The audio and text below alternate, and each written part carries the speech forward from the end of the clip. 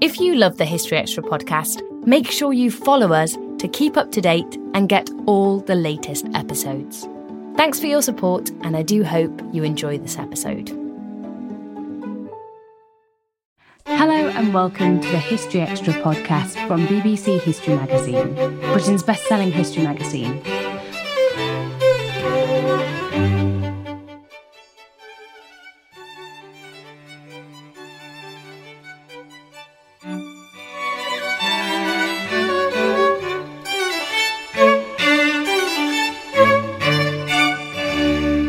I'm Ellie Cawthorne. From the eruption of Vesuvius to COVID-19, catastrophes have changed the course of history. On today's podcast, you'll be hearing from the historian Neil Ferguson, whose book, Doom, The Politics of a Catastrophe, asks what we can learn from historical disasters in order to tackle future crises. At the end of April 2021, Matt Elton spoke to Neil to find out more. He began by asking when Neil started working on the book, which has turned out to be unexpectedly timely. I'd been wanting to write a history of dystopia, of the end of the world, for some time, certainly before the advent of COVID-19. And I've been trying to persuade my editors in New York and London that it would be really interesting for a historian to write about science fiction, about the history of the ways that people have imagined the end of the world or something approximating to it. So that was sort of where I was going in 2019, because I felt that the approach I had taken for so many years, which was to think really 100% about history and not at all about science fiction, was leaving something out. Science fiction is very good at imagining technological change or historical discontinuity before it happens. So I'd gone back to science fiction and was madly reading all kinds of different authors, Margaret Atwood. And then in January, I suddenly realized, it's the end of the world. It's one of those pandemics that I've been reading about in multiple books. And so I came back to my editors, who up until this point, it must be said, had been unconvinced. And I said, now I can write the book I want to write, but it's going to be a general history of disaster, not just a history of pandemics, and not just a history of imagined dystopias, but a kind of comprehensive history of disaster. And reading the newspaper front pages today, there's stories of icebergs melting, climate change, pandemics. Have we always, as humans, been fascinated by our own doom, I suppose? It's clear that we have, because it's there in almost all the world religions, that there is some kind of apocalyptic denouement. Even in those that imagine some kind of cyclical process, there's a catastrophe before there's rebirth. And in Christianity and Islam, there's an end. There's an end day, an end time. And I think that tells us something that is important, which is that we are fascinated by the idea of the end of the species, the end of the planet, the end of the universe. And that fascination means that we slightly exaggerate the probability of the end of the world and jump to the conclusion that we're experiencing it when even a medium-sized disaster happens. So this seems to be quite deeply embedded in the human psyche. And I think watching how people responded to the beginning of the pandemic really confirmed that hypothesis. I was fascinated to read that people were kind of sitting under lockdown conditions in New York, watching the movie Contagion, kind of secretly wanting this to be even more catastrophic than it was. Do you think that we as humans have trouble conceptualizing what an actual disaster will mean for us? That sense of thinking that we will definitely survive and somehow enjoying that scenario? Well, there's a wonderful song that I'd known of, but had never really traced the history of, The Bells of Hell. And it turns out that this song originated as a parody of a Salvation Army hymn sung by Tommies on the Western Front during the First World War, and it goes, "The bells of hell go ting-a-ling-a-ling, for you but not for me. O death, where is thy sting-a-ling-a-ling? O grave, thy victory," which is a good example of how the British like to laugh at death and how gallows humor is a very big part of our culture and of other cultures too. But I think this captures an important truth, that if you were a soldier, if you are a soldier, this seems particularly true of young men, you know that there's some risk of death or terrible injury, but you kind of think it's going to happen to the other guy and not to you. And that I think is a very profound psychological quirk too, that we aren't very good at applying probabilities of death to ourselves, especially when we're young and feel invulnerable, even immortal. Hence, a lot of reckless behavior over the last year and a bit by younger people who, not wholly without reason, thought that they weren't at risk, but acted like there was zero risk when there was clearly some. Before we go any further, we should talk about the kinds of disaster that you talk about in your book, because you call them a special class of rare large-scale disaster. So what kind of things are we talking about there? Well, I decided to try to capture disaster in all its forms. The bulk of the book is about large-scale disasters, which claim a lot of lives. What I'm looking for is excess mortality, a lot of premature deaths that happen sooner than would otherwise have been the case. And that can happen through all kinds of different forms of disaster, ranging from the ones we think of as natural, volcanic eruptions, think Vesuvius, or huge earthquakes, or terrible wildfires, or floods, or droughts, all of those things. And they can also happen because of what we think of as man-made disasters, in particular wars. The big killers historically have been very large pandemics, and very large wars. And those are the things that really kind of get you up to significant percentages of humanity. But I wanted to make a point about disaster, which I think is quite important, and that is that some things strike us as disasters even when relatively few people are killed. I mean, the Space Shuttle Challenger blows up. The only people killed are the crew. And yet it looms very large in American memory as a disaster. The Titanic is one of the most famous disasters, even although actually there have been shipping disasters in which more people have been killed than in the Titanic. But it's just become a kind of very memorable disaster. So we don't always remember things, as it were, in proportion to the death toll. So what's difficult for historians about disasters, which we tend to study, I mean, a lot of historians dedicate their lives to studying particular forms of disaster, war in particular. The problem is that disasters don't seem to come in any predictable way.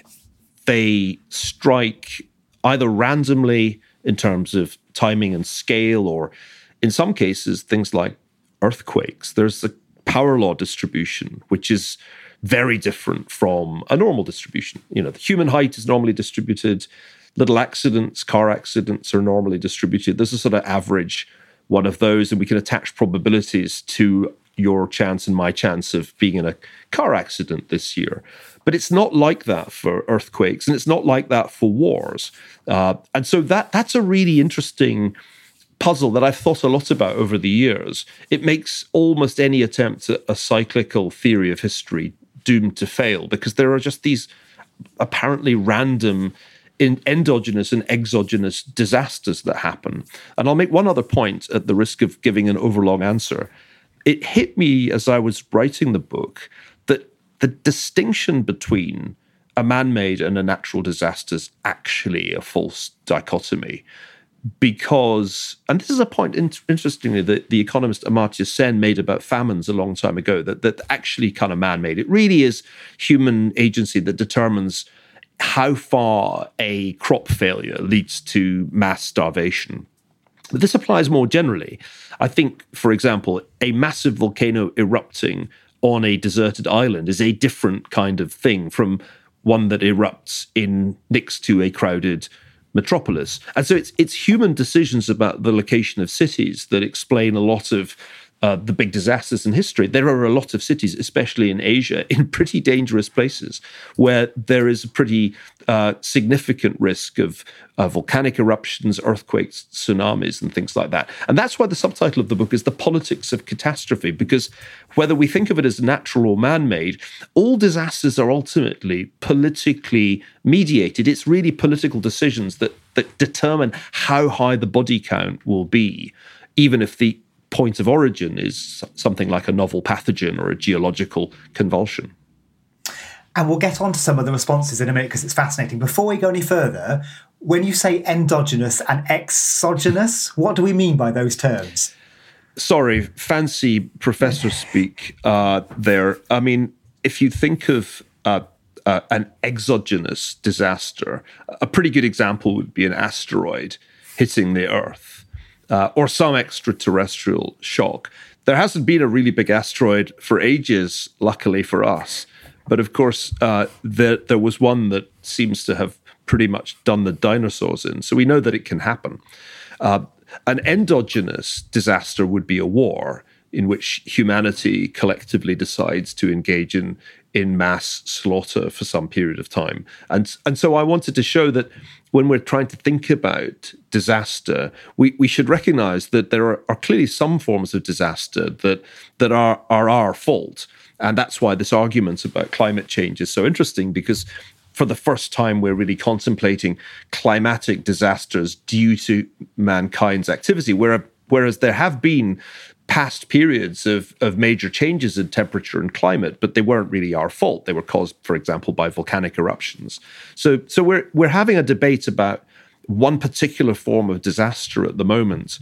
And I worry that we think too much about that one, man-made climate change, and not enough about all the others. There are four horsemen of the apocalypse, not one.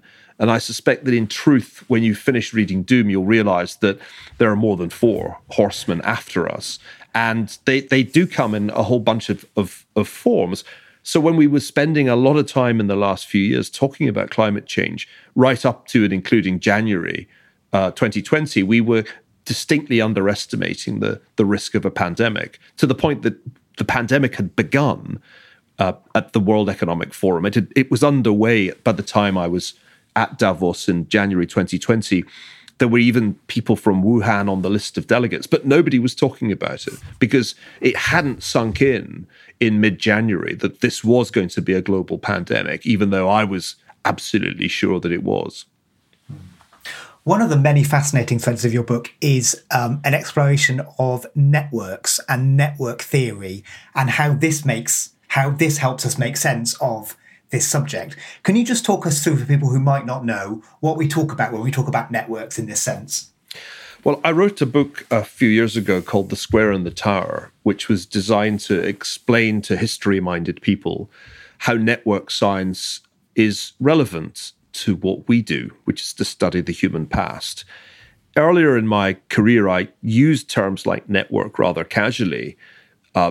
In the last few years, I've tried to educate myself so that I have a better understanding of the theory that is at the heart of network science. And the key really is that contagion of various forms, whether it's contagion due to some novel coronavirus or contagion because some crazy idea, some piece of fake news goes viral, contagion is a function of two things.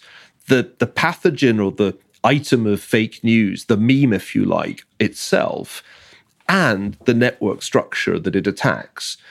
Social networks, and we're all in them, are in fact rather strange things when you come to graph them, because they're not like lattices. In a lattice, each of the nodes has the same number of edges, the same number of links to other nodes. But social networks aren't like that. If you look at the social network of, say, Facebook or Twitter, a relatively small number of nodes have an enormous number of edges, i.e. there are some people who just have tons of followers, and there are lots of people who have hardly any. And that's one of the peculiar features of social networks. I'm drawing here on the work of people like Laszlo Barabasi, who's written some brilliant stuff explaining what can be quite mathy to lay people like me who don't speak fluent maths anymore. So when you think about the world not as a bunch of org charts, of hierarchies in which there's the president or the prime minister at the top, and then there are the lowly mortals down below. But if you think of it not like that, but actually as a social network with all these peculiar structural features, understanding contagion becomes much easier because, to take the case of COVID-19, this was a very interesting virus that was spread by a minority of infected people, the super spreaders. So roughly speaking, 20% of infected people did 80% of the spreading. And if the virus got to a super spreader individual, somebody with lots and lots of social life, or if it got to a super spreader situation in which lots of people came together, then it would take off in one geography much faster than in places where that didn't happen, which explains why the incidence of this pandemic has been so patchy and varied so much from place to place. And from stage to stage. So I think network science is one of these things that needs to be in the historian's toolkit. You can't really understand a plague and you can't understand a religious or political revolution until you see that in each case you're dealing with contagion. And networks behave in ways that are not wholly intuitive. That there's, for example, this strange phenomenon of homophily, where birds of a feather flock together. So in the network, people cluster together according to similar ideas or similar characteristics. Or there's the tendency, because of that, for networks to kind of polarize in politics, for example, into two very clearly defined clusters. That's certainly true in the United States today. So all of these properties of networks, which I tried to write about in The Square and the Tower, are hugely relevant to understanding disasters, because some disasters have contagion, certainly pandemics do, and others don't. I mean, most disasters are localized. A volcano has to be of colossal size to impact that network that is the world's climatic system. And most of the volcanic eruptions that have happened in the last 200 years haven't been that big. So we haven't really had a global disaster from volcanic activity for a very long time. Can happen. And in the same way, a lot of conflicts are localized. They can be hideously destructive and have a very high mortality rate, but it's between two countries or it's in just one geography.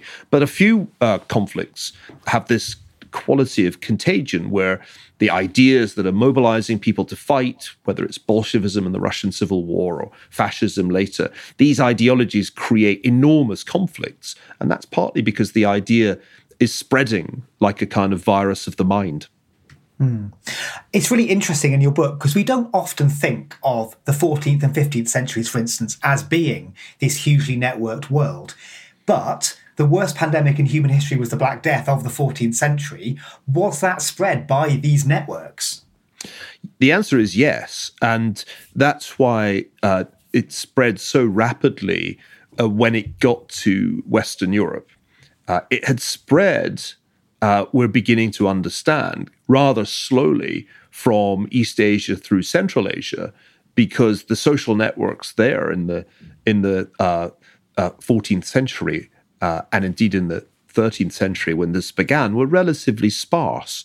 But once you get to northern Italy or England, which by that time were already quite densely populated places in relative terms, with lots of trade, lots of towns, also sites of pilgrimage, and therefore lots of mobility along relatively well-maintained roads as well as navigable rivers, you've got a network that is ready to spread the virus, or in the case of the Black Death, the bacillus. Now, it's a complicated story because this is not something that's just passed from person to person. It requires fleas and rats to cause a pandemic of bubonic and then also pneumonic plague. So you kind of have to understand a little bit about the social networks of these animals. But the fact is that they were able to travel along trade routes quite readily, both the rats and the fleas. Indeed, the fleas could sort of hibernate in chests full of cloth for a remarkably long time. So trade routes are hugely important and explain why its commercial centres, if you look at the Italian case, they're devastated. It's the places where there's lots of trade going on that really are wiped out when the Black Death hits Europe. So yeah, at first this seemed a little counterintuitive to me, because if you look at the political map of Europe in the 1340s, it's at its most fragmented. This is not your Roman Empire. And the Roman Empire had experienced some really big plagues, which kind of made intuitive sense. Here's this giant integrated thing called the empire. And of course, it's going to be a place that causes various forms of pathogen to spread. But it turns out that even although Europe was very politically fragmented, the networks of trade and pilgrimage were actually really thriving. And that's how it spread. You also write about the sort of social extreme behaviour that was caused by the Black Death. Do you think disasters tend to provoke extreme behaviours of the people around them? Yes, they do. And that seems to be one of the obvious lessons of 2020 as well. If you put society under great strain with the sudden surge of excess mortality and the fear that goes with that, and then the abnormal measures that have to be taken to try to limit the spread of the disease, that you create a very tense, febrile, cultural atmosphere. And so when you look back at what happened in Europe after the onset of the Black Death, a couple of very striking phenomena occurred. There are these extraordinary flagellant orders that roam around Europe. These are men who flog themselves publicly, engaging in acts of often very masochistic penance to try to ward off further divine retribution. So that's one. And the other is that there are these outbreaks of anti-Semitic violence, pogroms against Jewish communities who are blamed for the plague. I was reminded of those two phenomena when I was watching the very extraordinary activities of the summer of 2020 in the United States that followed the murders, as it has now been confirmed, of George Floyd by Derek Chauvin in Minneapolis.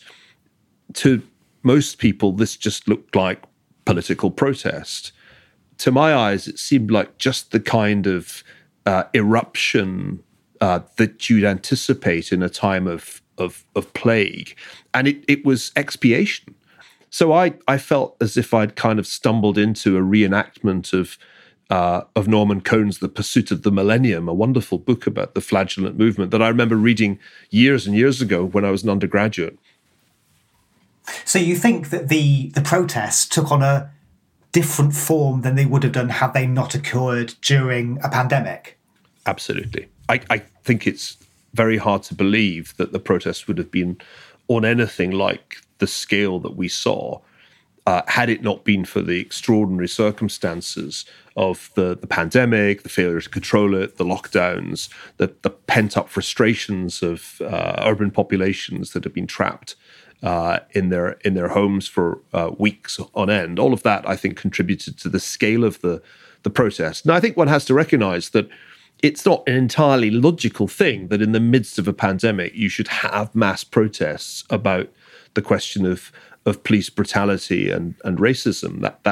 That seems, if you sort of view it from a distance, like a bit of a non sequitur, and indeed a not entirely prudent thing to do when there's a respiratory disease spreading rapidly. Though it turned out, interestingly, that the protests didn't lead to increased case numbers in the places where they happened, because people worried about violence at the protests stayed at home and sheltered in place even more. So oddly enough, the net impact of the protests was somewhat to reduce overall mobility rather than to increase the spread of the virus. In any case, it doesn't spread outdoors nearly as much as it spreads indoors. So that was one reason not to expect a great wave of infections.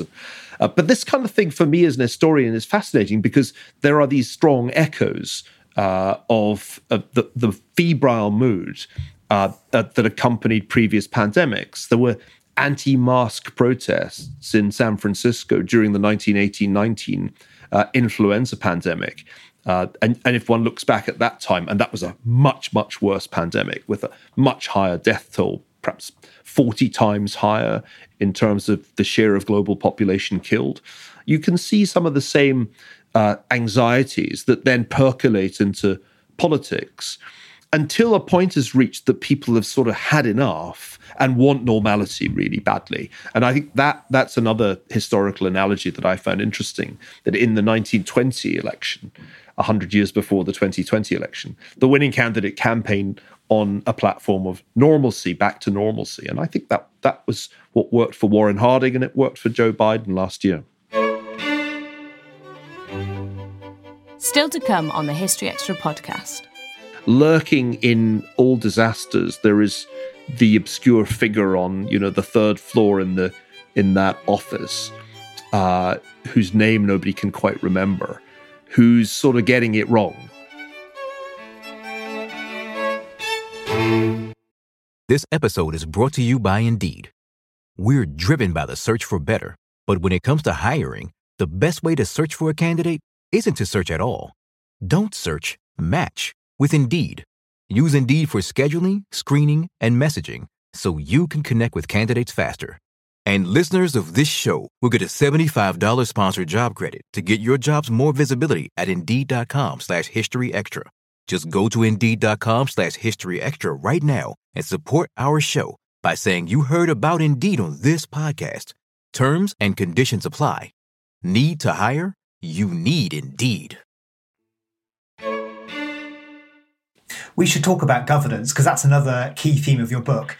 Do you think that governance of disasters generally has got worse? And I'm really interested that you hold up Eisenhower's response to a disaster as being this exemplar of how to do it.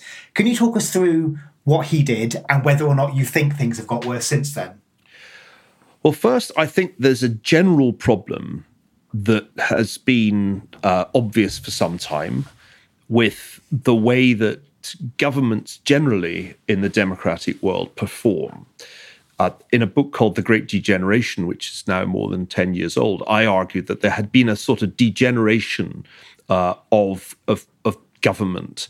It had become excessively bureaucratic, very, very costly, and extremely good at generating regulation, much of which, in fact, was counterproductive. So that's an argument that I've made. Francis Fukuyama has made it recently. Mark Andreessen, one of the titans of Silicon Valley, has made a similar argument. There's a whole debate about why government has become so dysfunctional over the last 20 or so years. Maybe it's a longer time frame than that, but one has the sense that there has been a kind of growing and yet, in terms of efficacy, shrinking state, maybe since the 1970s. Okay. Along comes a pandemic. On paper, the United States is the best prepared country in the world, and the UK is up there near the top two. Any number of documents by any number of agencies have a pandemic preparedness plan. There's an enormous number of people whose job this is, including a deputy secretary for pandemic preparedness at the Department of Health and Human Services. And yet, when the rubber hits the road and there actually is a pandemic, none of it works. In fact, things go horribly awry at the beginning, whereas in Taiwan and in South Korea and a bunch of other countries, they are ready to ramp up testing. They are ready to have electronic contact tracing, and they can use technology to quarantine infected people. None of that happens in the United States or in the United Kingdom. Instead, everybody sits around through January and February saying, oh, well, it'll be like influenza. We don't really need to do anything except just get to herd immunity. And then there's panic in mid-March when it's suddenly realized that if they do that, a really large number of people could die. let's rewind the tape to 1957. Now, the 57-58 influenza pandemic was globally about as bad. In the US, not as bad. And I think this is important to bear in mind. So it's not a perfect like-for-like comparison, and nor, of course, are the viruses exactly similar. It was a different kind of respiratory disease. But it's still, I think, instructive to compare how the Eisenhower administration responded, because at the beginning, they knew no more about how bad it would be than we knew in January 2020, how bad COVID would be. The health experts said to Eisenhower, we can't stop this spreading. It's just going to spread. There's no point shutting down schools or declaring an emergency.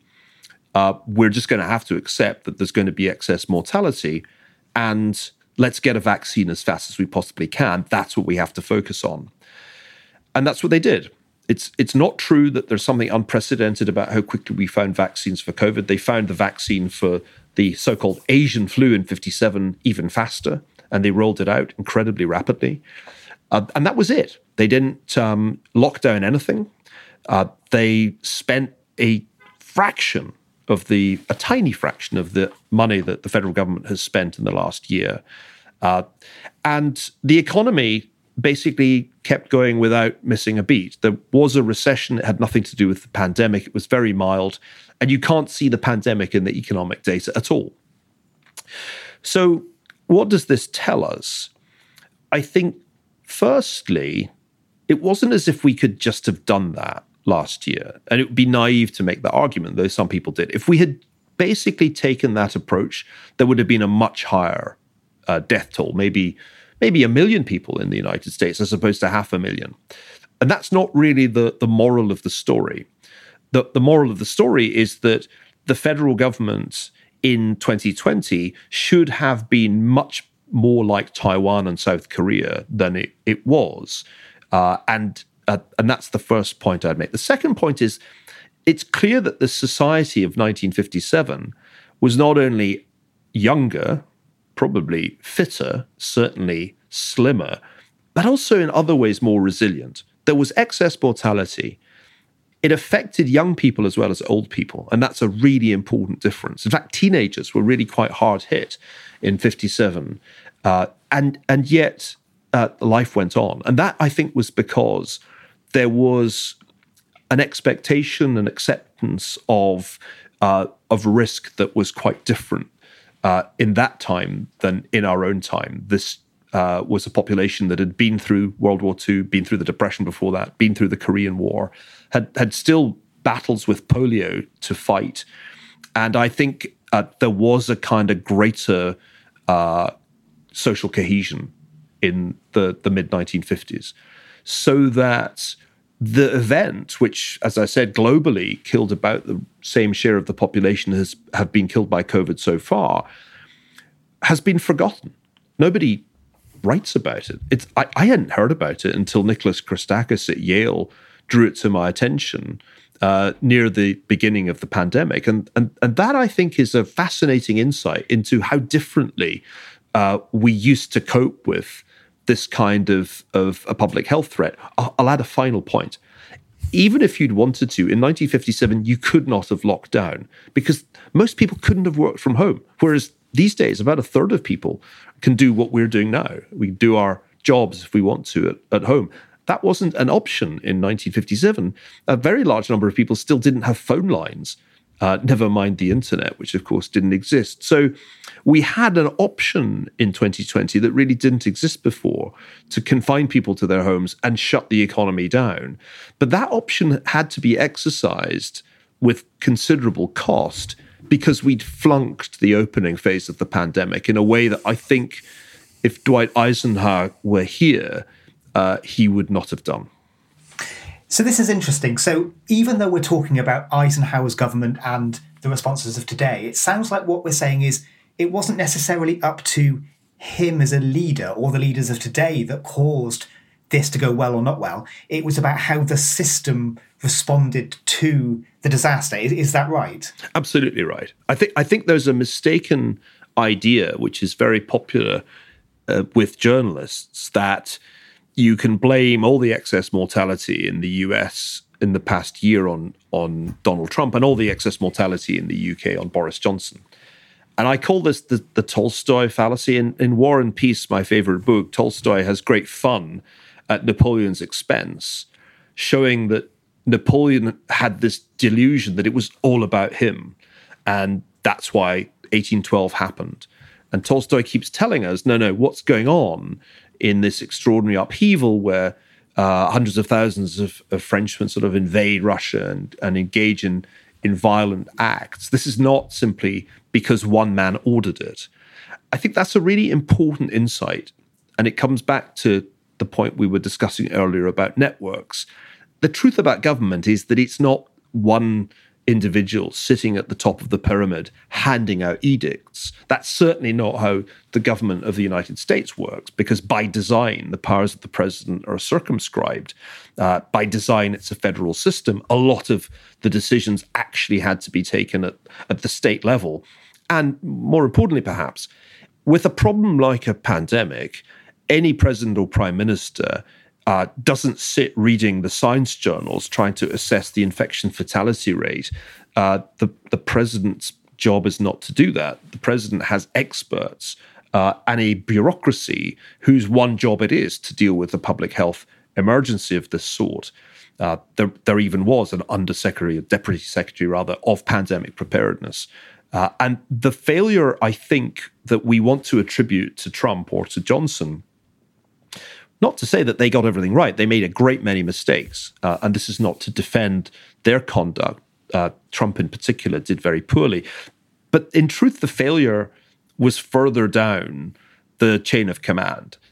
The Department of Health and Human Services, the Centers for Disease Control and Prevention really screwed up. And that was why the response to the pandemic in the US was so very unsatisfactory. Dithering around until mid-March, then lurching into lockdowns with all kinds of unintended consequences. It was a very disastrous performance. And it's not unreasonable to criticize it when you could see it being done right in countries like Taiwan and South Korea that were much closer geographically to the epicenter of the pandemic. So extending this line of sort of thought, if we're to explore another type of disaster, so the 1986 Chernobyl disaster, for instance, which we often think of as being caused by a very specific society and culture at a particular point in time, can we say that actually this is part of this pattern as well?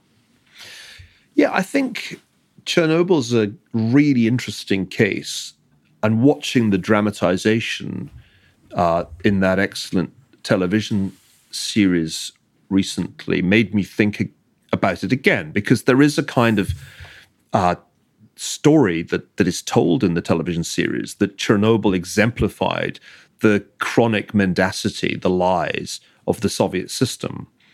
And that's really the moral of the story. Except that I think the United States only narrowly missed having Chernobyl with 3 Mile Island. The differences between the two cases are somewhat fewer than the resemblances, in the way that ultimately the reactors in both cases malfunctioned because the people operating them did not actually have a completely good understanding of the technology, and the technology itself was not brilliantly designed to check itself, to correct itself in the case of a malfunction. So I think we shouldn't tell ourselves a naive story that Chernobyl could only have happened in the Soviet Union. What I think is true is that we witnessed a kind of Chernobyl in Wuhan in December 2019, January 2020, in much the same way as happened in Chernobyl. The officials' first impulse, the Communist Party officials' first impulse when the disaster struck, was to cover it up and resist releasing information to the public and to the rest of the world. And that's clearly what happened again in Wuhan, with terrible consequences, because until they finally came clean and stopped people from leaving Wuhan, which wasn't until January the 23rd, the virus was spreading all over the world without any real check. So we'll look back, I think, and say COVID was a super Chernobyl. Relatively few people died as a result of Chernobyl. I mean, this surprised me when I did the research. It's actually not that deadly a disaster, despite what you might hear from anti-nuclear activists. Amazingly, relatively few people died, even in the immediate disaster and in its subsequent aftermath, whereas 3 million plus people have died as a result of COVID-19, a far, far, far greater death toll, but from somewhat similar origins. To draw some of these themes together, what factors do you think are key in a society responding well to a disaster? And are there particular examples of catastrophes that you think have been handled well? Well, we talked a bit about 1957-58, and we've talked about how brilliantly Taiwan handled COVID-19. 11 people have died in Taiwan of the disease, 11. So there are examples in the book of success. And I think the general takeaway is that it is better to be generally paranoid than very specifically prepared, because you can be very specifically prepared for the wrong disaster, and you generally don't get the disaster that you're preparing for. That's one of the themes of a later chapter when I look at how each president, beginning with George Herbert Walker Bush, kind of got a different disaster from the one that he was prepared for. And this gives a history its ironical quality. I think we are preparing, or at least talking about preparing, for climate change to the exclusion of other disaster scenarios. And we've already been given one slap in the face, namely COVID-19, which by the standards of past pandemics is still a medium-sized disaster. What next? I don't think that we're going to get from here to the end of my life with only climate change to worry about.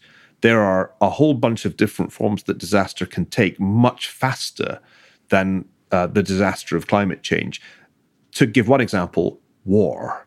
A war between the United States and China, which is something that has become a good deal more likely in the last few years, would be an immediate and deadly disaster if it escalated, as I think it might well, to the nuclear level. So I think that the takeaway, the lesson is, and this is, I think, exemplified by Taiwan, it's better to be generally paranoid and ready for disaster in all its forms, and to be ready to act quickly, to react quickly, than to have a 36-page pandemic preparedness plan with accompanying PowerPoint deck that doesn't actually work when the point of contact with the enemy occurs. And I, by chance, was in Taiwan right at the beginning of all this. I was there for the first time in January 2020 and was really impressed by what I saw, particularly the way in which, under the leadership of Audrey Tang, they've used technology to make government more accountable to individual citizens and to empower citizens. It's just amazingly impressive and innovative stuff. And it turned out that really, really was the key to their success when the pandemic came along. They didn't believe Beijing when the official view was, no, there's no human-to-human transmission. They were paranoid. They just rightly assumed that was untrue and got moving. So I think we need to change the culture in our bureaucracy, and I don't just mean the public health bureaucracy, I think more generally, and get away from this tendency to treat risk as something that you manage with enormously detailed plans that ultimately render you myopic. The best thing is to be anti-fragile. Best of all, you actually are strengthened by a crisis. Next best is to be resilient, so at least you don't fall apart. It is no accident that 3 countries that handled this crisis really well, Taiwan, South Korea, and Israel, if you leave aside that they had a really bad outbreak or a couple of bad outbreaks, but otherwise they handled brilliantly vaccination. If you look at those countries, what do they have in common? And the answer is that they have reasons to be paranoid. They are menaced by their neighbors, and they don't know what form the menace is going to take. And that's, I think, why, by and large, they were very quick on the draw, and we were sitting around, looking at 36-page pandemic preparedness plans instead of getting testing to be ramped up. I mean, the best illustration of what went wrong in the United States was not all the idiotic things that Trump said. It was the fact that it was harder to get tests for COVID. It got steadily harder over time because of the way CDC mismanaged that process. And I'm thinking I might have the damn disease, was trying to find out and couldn't get tested. Here on the campus of Stanford, one of the world's greatest universities, you couldn't get tested. Even though we knew, how to do it, it was actually a really massive bureaucratic fail. And much as one would love to blame it on Donald Trump, it's hard to see that he was responsible for that. First of all, having explored this history and mindful of what we talked about, the challenges of predicting the future, how do you think COVID will change sort of the geopolitical makeup of the world?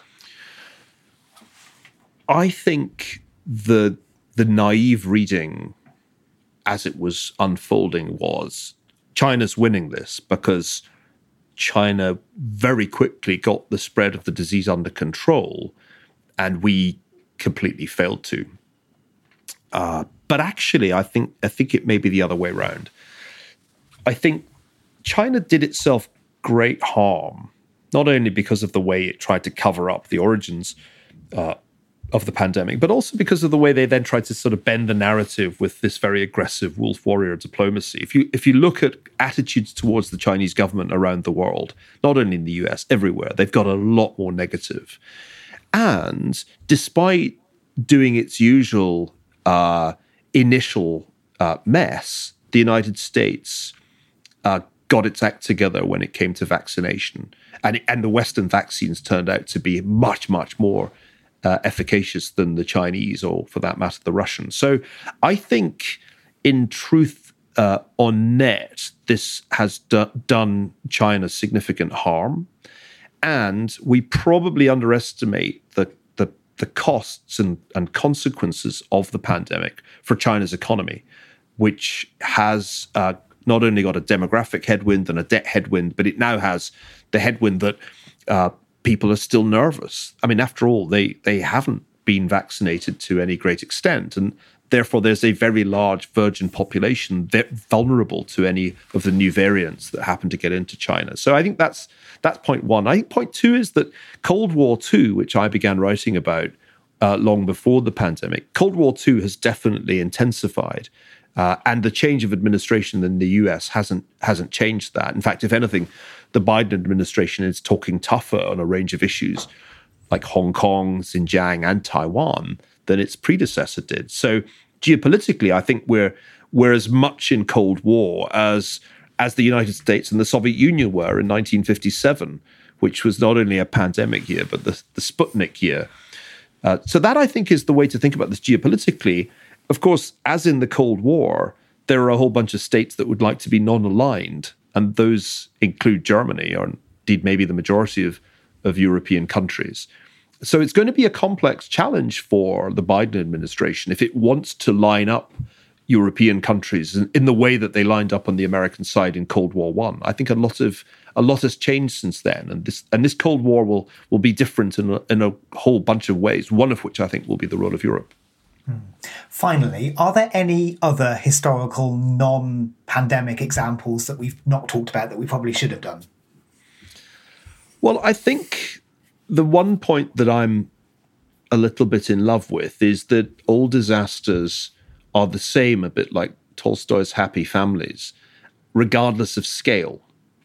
And that at the heart of the Space Shuttle Challenger disaster was the same recurrent feature of disasters through the ages, that the problem wasn't really at the top, it was with middle management at NASA. The engineers knew there was a 1% probability the damn thing would blow up because of leaking fuel. But the bureaucrats turned that into 1 in 100,000 because they didn't want to slow down the program. And I think lurking in all disasters, there is the obscure figure on, the third floor in that office, whose name nobody can quite remember, who's sort of getting it wrong. And I find that a kind of fascinating thought. It's the same when you look at military disasters. It wasn't as if Churchill personally was to blame for the fall of Singapore. Even the Gallipoli disaster, when you look closely at it, wasn't straightforwardly Churchill's fault, as we tend to think. So I find it important, whatever kind of disaster we're discussing, whether it's a global pandemic or the sinking of a ship, we need to recognize that the point of failure is quite often somewhere in the middle, and that the failure of middle management, of bureaucracy, is a recurrent leitmotif through the ages. We need to learn about that dysfunctional quality of quite hierarchical bureaucracies, because until we have something much more nimble, which I think they've successfully built in Taiwan, much more responsive to changing circumstances, and much more open to input from people, these disasters are going to keep happening. And we can't stop disasters from happening, but we can manage them a whole lot better than we managed COVID-19. That was Neil Ferguson. His book, Doom, The Politics of Catastrophe, is on sale now, published by Alan Lane. Matt spoke to Neil for the July issue of BBC History magazine, which is on sale now and also includes features on Black Death fortune hunters, the Cuban Missile Crisis, and secrets of prehistoric Britain. Thanks for listening.